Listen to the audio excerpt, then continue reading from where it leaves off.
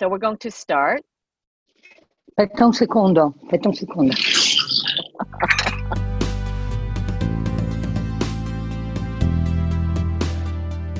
Welcome to the Italian Wine Podcast Lockdown Series.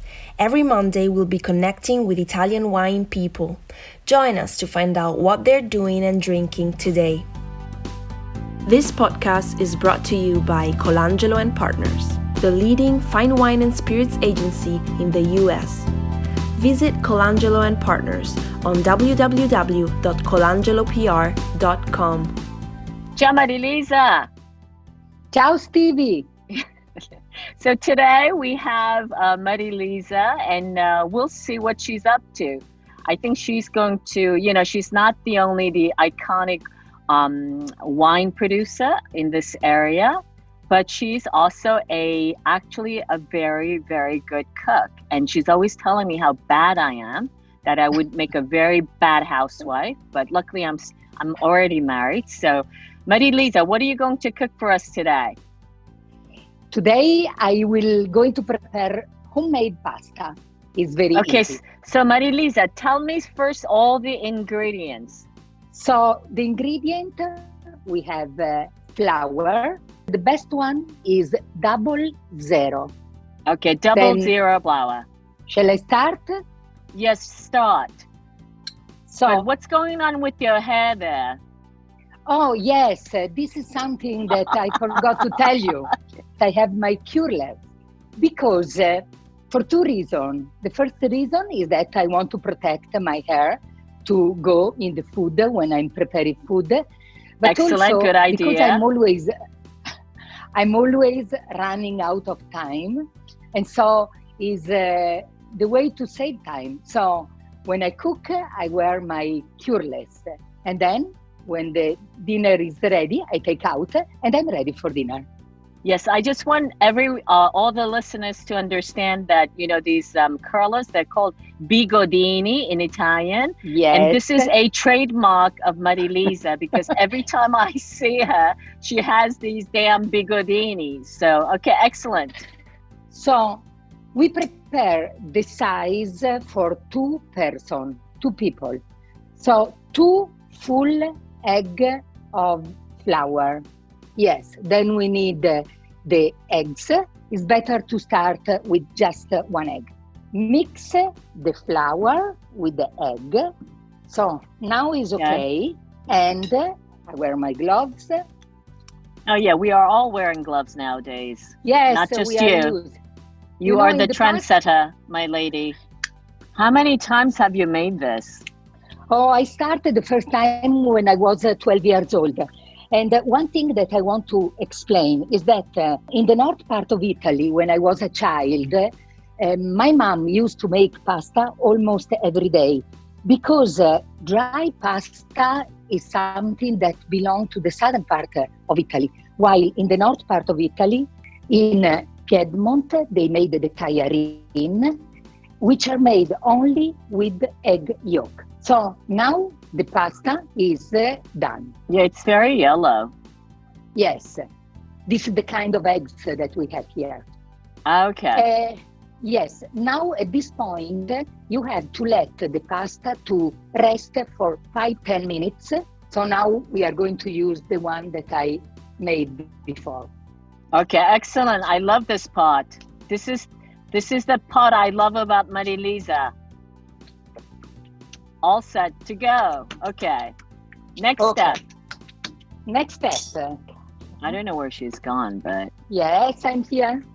Okay. All right. So, Stevie. Yes?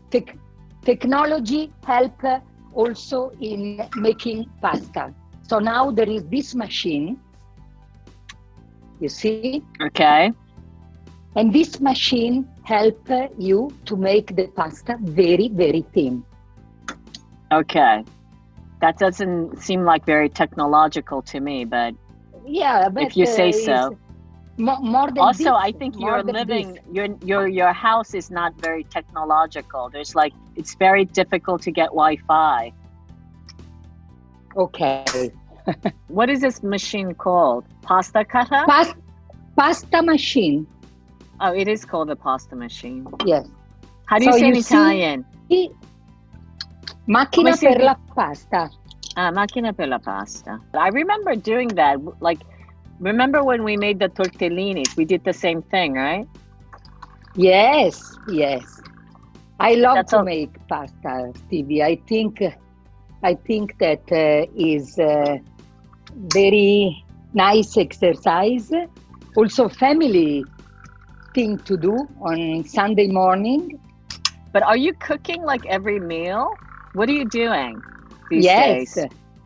I'm cooking lunch and dinner, but not every day the pasta because I also have to to clean the house, so it takes a lot of time because nobody is coming. You too? No. I don't want to talk about that right now. Oh, excellent. Beautiful. Love it. Now we have to let the pasta to dry because we cannot cut immediately, otherwise it will become too compact. So we have to wait until the surface will be dry. What I do usually is that I like to cut manually, so I will cut the size that I want. Because with the machine, you have only these two different sizes. So you are the macchina della pasta. Yes. Marilisa, la macchina della pasta. Actually, that's good. And then you're going to do some maltagliati. Yes. Oops. Which means badly cut. Badly cut. Yeah. Yes. And what kind of sauce are we making today? Today we are making sauce with peas. Okay, great. So, and is there a name to this pasta? Pasta con i piselli. Pasta con piselli. Okay, excellent. Okay, so olive oil, and be generous with the olive oil because it's the one that gives the taste to the sauce. Okay. And then so a generous portion of the olive oil into the pan directly, and then onions.